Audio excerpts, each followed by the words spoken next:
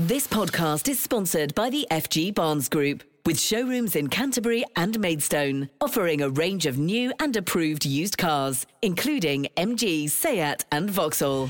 Kent Online News. News you can trust. This is the Kent Online Podcast. Nicola Everett. Hello, hope you're okay. Thanks ever so much for downloading today's podcast. It's Tuesday, November the 29th. Coming up, you can hear from the man planning to build film studios in Ashford. Firefighters tell us about their new campaign and reveal just how many kitchen fires they're being called to in Kent. Plus, we speak to the Whitstable man who was told he was too skinny to be a professional footballer and is now a champion bodybuilder. But first, more than 18 months after the brutal murder of Sarah Everard by a then-serving Met police officer from Kent, more changes are being made at the UK's biggest police force. Wayne Couzens from Deal kidnapped and killed the 33-year-old in March last year. At the time he was given a whole life sentence, bosses from the Met said this: "We only want the best of the best in the Met, and we will always act when our employees fall below the standards we and the public expect and erode the trust we depend upon." Well, since then, concerns have been raised about culture within the force, its vetting procedures and failures in disciplinaries, which wrongly kept hundreds of staff in jobs. Now, an anonymous hotline has been set up to report corrupt or abusive officers. James Harman is heading up a new command group. So today we're launching the Metropolitan Police Anti-Corruption and Abuse Hotline. This is the first hotline of its kind in the UK. We're very proud to have partnered with Crime Stoppers, an independent charity who will be running and managing this hotline for us. We're appealing to the public today to call us with information about Metropolitan Police officers or Metropolitan Police staff who are corrupt or abusing their position of power. That abusive position can take different forms. It could be financially motivated, it could be sexually motivated, it could be based in hatred and discrimination. And whatever it is, we're saying call us anonymously if you wish. We will investigate it and we'll put a stop to it. We are aware that recent months and over the whole of the last year there have been far too many cases which have led to the public, quite understandably, losing faith, losing trust in the Metropolitan Police. We are on the front foot to put that right. We're on the front foot to rebuild trust. And this hotline, the first of its kind, asking for the public's help, is a step forward, we hope, in driving up standards in the Metropolitan Police and representing, if I may, the thousands of dedicated officers and staff who would risk their lives for the public every single day. We are here to receive information as early as possible about corruption and abuse, so we can put a stop to behaviours before they escalate. We can put a stop to them before any serious harm is caused. This is a difficult message in some ways, but we hope it's a good message and that the Met is getting on the front foot in trying to deal with these issues. We're being proactive and we think it's the right thing to ask for the public's help in doing that. To the majority of officers, we're doing it for them because their hard work, their bravery, their dedication is being tarnished by the minority. To the minority, whatever their conduct is, it should stop now, and they should know that we are serious about identifying them and dealing with them. Elsewhere today, police have sealed off a road in Canterbury after wartime explosives were found in a garden. Homes were evacuated in St Peter's Place near Westgate Towers earlier. The bomb squad was called to look at items which are described as resembling artillery shells. A large emergency response in Sandwich has been one of our most read stories today. Police and fire vehicles were seen parked in Woodnesborough Road where the Rope Walk and the Butts pathways meet. Firefighters confirmed they were called just before 9:30 this morning to assist Kent Police, who'd been contacted about concern for a man in the area.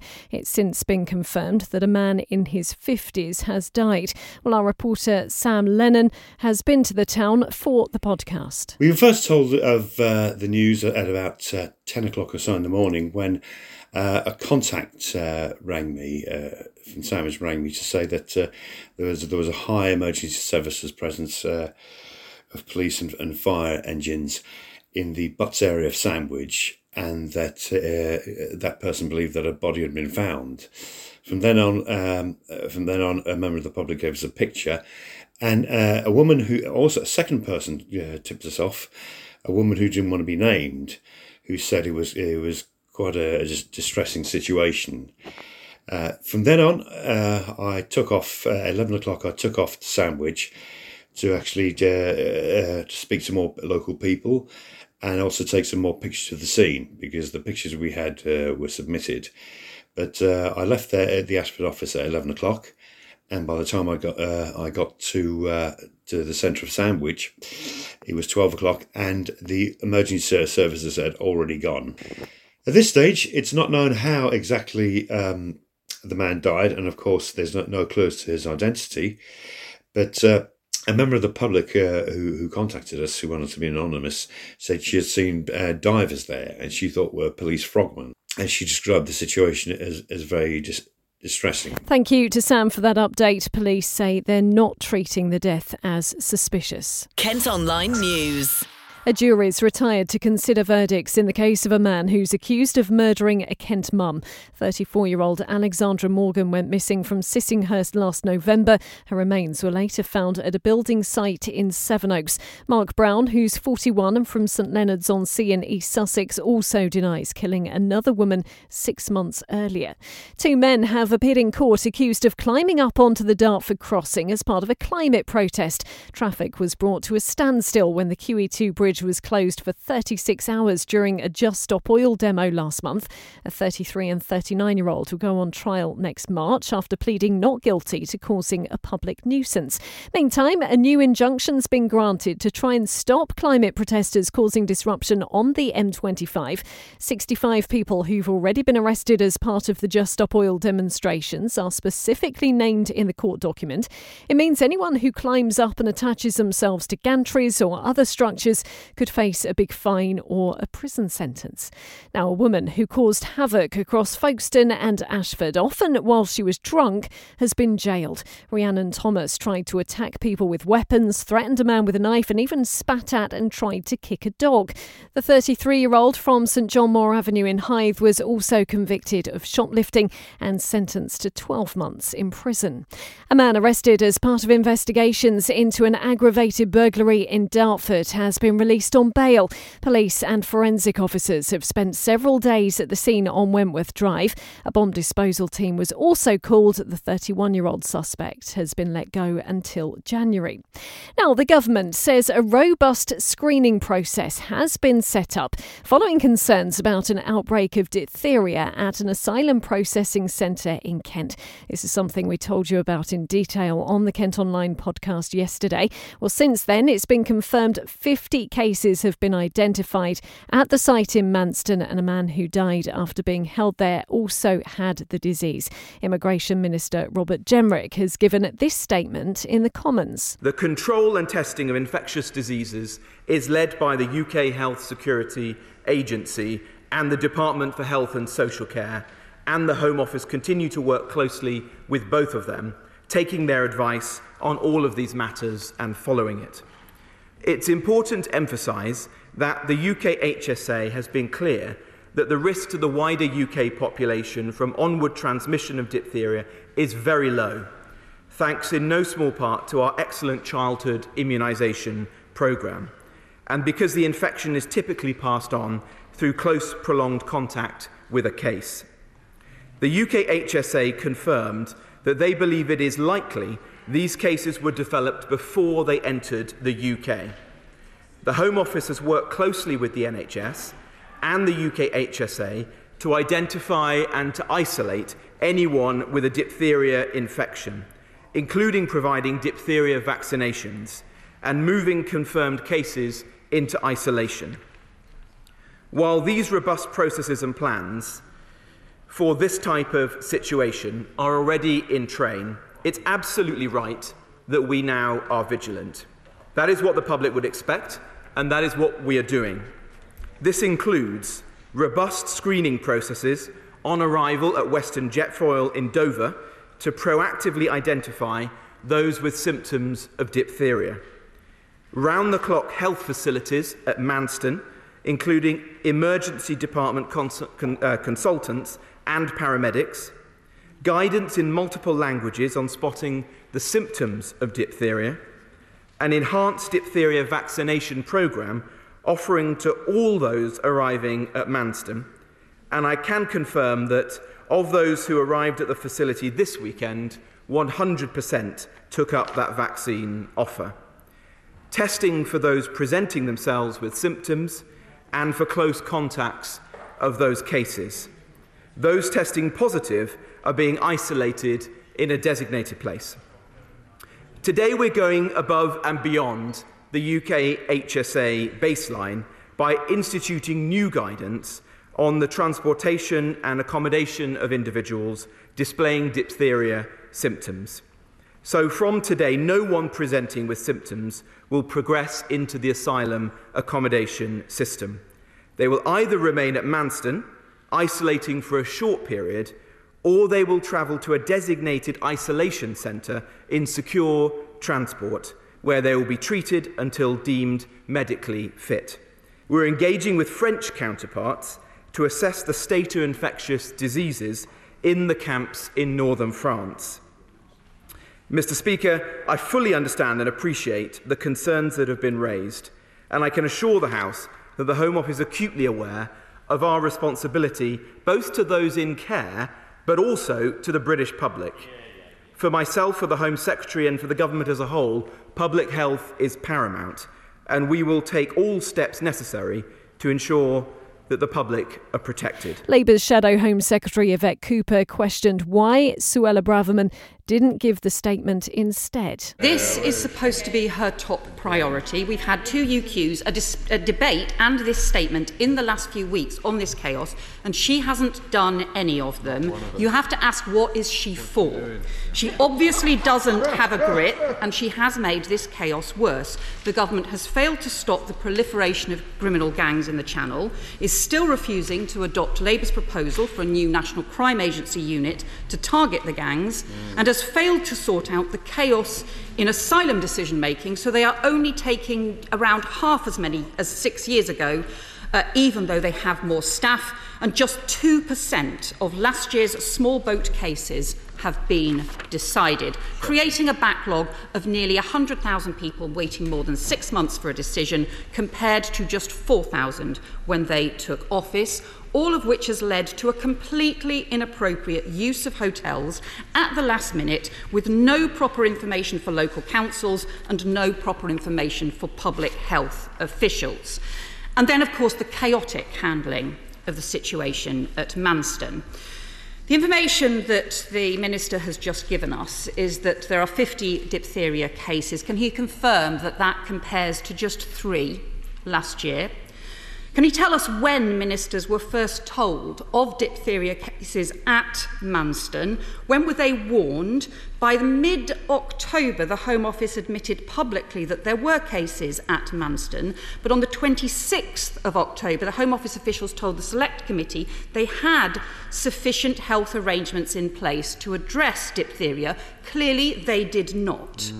The government still kept thousands of people in overcrowded conditions, described by one person as being huddled around fan heaters, thousands of people in overcrowded conditions trying to stay warm. Clearly, these are conditions which make it easy for infectious diseases to spread. The processes that he has just described now clearly are important, but why on earth were they not put in place many weeks ago? It took until the 11th of November, after thousands of people had been held there for weeks, in Manston for weeks, for screening and vaccinations on diphtheria to be recommended for everyone passing through Manston. What on earth were they doing in the meantime? Because even then, on that very same day, the Home Office was moving people who'd been in Manston into hotels across the country without even telling councils or public health officials, and including in one case, specifically telling the council these were not transfers from Manston, even though they were. Others where councils were told nothing at all, and no information for public health officials about whether people needed further diphtheria screening and vaccinations, including leaving people to seek treatment for themselves for diphtheria symptoms at local A&E departments. I'm sure the Immigration Minister is working really hard to try and sort this out. The problem is that everyone else is struggling to clear up the Home Secretary's chaos, and she isn't even here. It is chaotic. This issue is too important not to have a grip in place, and if the Home Secretary is too frit to attend this House and take responsibility for her decisions, she should get out the way and let someone else do the job. And the government is also reportedly looking to create a list of safe countries to help tackle the refugee crisis.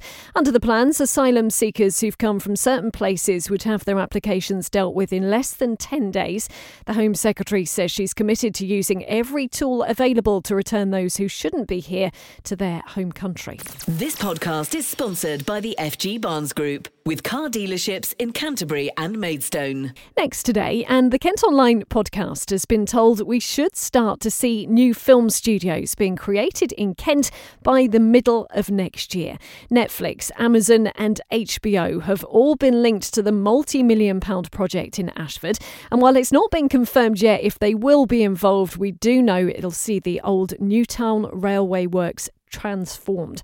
First, let's hear from the main man behind the project, developer Mark Quinn. It's taken us so far nearly 5 years to find the site, buy it, go through all the due diligence, and to finally now to be at a point where we're starting to reconstruct it, and to create something special within these buildings is going to be such a privilege, really. I think for Ashford it will mean that it's going to be taking part in an industry that's one of the fastest growing industries in the world. It's going to mean over 1,000 jobs.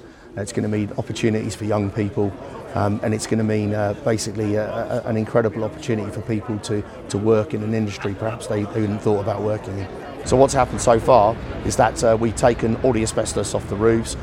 We've remediated about 8 acres of the site, and that's contained basically 100 years worth of contamination from making trains. So it's been good fun, and we're basically now coming to the end of that. And what will happen now is enabling works, which put the infrastructure utilities that we need into this, and then finally we start to go up within the buildings and also outside with the film studios. So incredibly exciting for us. I think you'll start seeing changes probably from the middle of next year. The company that we're in legals with are a £1 billion film fund. So they've done this before. They're very good at what they're doing, and we've actually seen what they've done in other parts of the country and the world. So essentially we feel very comfortable that we're getting involved with the right partners. Ultimately their customers are going to be people like Netflix, people like Apple, people like Amazon. Those are the people that need content in order to make their companies continue to grow and be successful. We think it'll probably take, from when we start in the summer, you're probably talking about, I would say, completion of the entire scheme, probably 3.5, 4 years, and sections of the scheme should be complete within about 2.5 years. If you head to Kent Online today, you can see pictures of what the site looks like now, and as Mark mentioned there, it'll bring lots of jobs and investment into the town. Let's hear a bit more on that from Ashford MP Damien Green. I think it's not only really exciting to have an international film studio so that we will get international stars here. That'll be quite exciting for people, but more importantly, the fact that Ashford College is going to build an extension here specifically for craft skills for film and TV will mean that it provides training and job opportunities for young people in Ashford that simply didn't exist before, and I'm really excited about that. I can remember going back a couple of decades looking at this site and thinking it's really close to the town centre, it's really close to the outlet, so why is it still derelict? And the answer has always been nobody could think of what to do with these huge buildings we're standing in at the moment, which are listed so you can't knock them down. And the inspirational idea of using them for film studios came about, and that has unlocked what is a huge site near the centre of Ashford, which will mean that within 3-4 years, where we're standing now, which is the middle of a shed with no roof, will be full of apartments, full of people living here, restaurants, people working in film, and a hotel. So it'll be utterly transformational. Ashford needs jobs, Ashford needs opportunities, Ashford needs to put itself on the map. It's a competitive world. We want to make Ashford an exciting place to live and work, and having international film studios here is exciting. It's not what people associate with Ashford in the past, and we can do this while making a significant gesture to our railway heritage. Ashford is and always will be a railway town, so to use old rail buildings for a modern 21st century purpose is really good. Our reporter Leanne Castle has also been speaking to Graham Raisey. He's head of the EKC group, and their students are set to benefit from this development. For the college, it's an absolutely fantastic opportunity. We're going to develop a new film school for Ashford. for training the future generation of filmmakers, producers, creatives, innovators, an opportunity for young people to get the skills and live, work and play locally. There are going to be courses that will allow young people to be able to train in filmmaking, in film production, in music production, broad-based construction trades that industry needs. So a real opportunity for them to learn the skills that the film industry requires. When are you hoping to sort of, I mean, obviously it's a long way off yet, when are you hoping people will actually start coming here and benefiting from this? Well, we're hoping around the 2024-2025 timescale. Clearly, the time we come here, the development will be, up and running, and we're hoping that the development happens fast. The training's needed now to be ready for when the actual studio's open. Kent Online reports. An update now on a story we brought to you in yesterday's episode, and a woman killed in a crash on the M2 at the weekend has been named. Flight attendant Hailey Lee Locke from Broadstairs has been described as a beautiful person. She died in a collision on the London-bound carriageway between Faversham and Sittingbourne on Sunday morning. Her colleagues say she was lovely and caring. A 40-year-old man's been arrested on suspicion of causing death by dangerous driving and drink driving. Police are hunting 2 suspected robbers after a man was kicked and stamped on in Canterbury. The victim had to be treated in hospital for facial injuries after being targeted in Kingsmead Road, but nothing was stolen. We've got computer-generated images of the suspects on the website. Details have emerged of how a young man died near Gravesend after coming off a stolen motorbike. 22-year-old Kieran Ingram is thought to have hit a bump in the road while riding along Park Pale in Shaun in June. An inquest has heard how his helmet came off in the crash and he didn't have a motorcycle licence. Staff at Canterbury's RSPCA Animal Centre say a new cat under their care is by far one of the worst eye neglect cases seen in a decade. Bella the grey tabby is now only partially sighted because her former owners didn't take her to the vet to treat glaucoma. The charity says it's confident Bella will be in her forever home in time for Christmas. Now, firefighters have been telling the Kent Online podcast that they've been to more than 200 accidental kitchen fires so far this year, and now they want us to try and reduce that number. Items such as tea towels and oven gloves left near the hob are often to blame, and it's feared the number of blazes is actually much higher, with many going unreported. Well, I've been speaking to Tunbridge Wells firefighter Florence Coutser. The study found that we've responded to over 200 incidents such as these since the start of the year. And that's obviously only the ones that we've been called to, because people that responded to the survey said that, sometimes they've had a near miss, but they haven't actually dialed 999 and asked for the fire service to attend. So we think it's probably more than that. So we just thought it was a really good opportunity and time to launch this, because it's something we all can easily do. And we've all got busy homes and busy kitchens and, lots of things that sometimes get in the way. Yeah, absolutely. Tell us some of the classic things that you see if you are called out to an accidental kitchen fire. What's normally started it? I think it's just sort of debris and household items that have been left on the hob or near the hob. So typical things like the tea towels, oven gloves, but even things like laundry baskets, clothes, toys. I've got 2 kids myself, and it's so easy just sort of turn around and put something down without thinking about it. So it's a whole range of things, and it's just that live busy lifestyle and being busy and distracted sometimes at those crucial moments. So yeah, easily done. And what sort of scene are you greeted with if you do go to a fire like this? Because presumably in a kitchen, there's lots of flammable things that can spread pretty quickly and maybe overwhelm someone who's there. They wouldn't know what to do. And obviously the best thing is to call you guys. I mean, it can be quite devastating, I should think.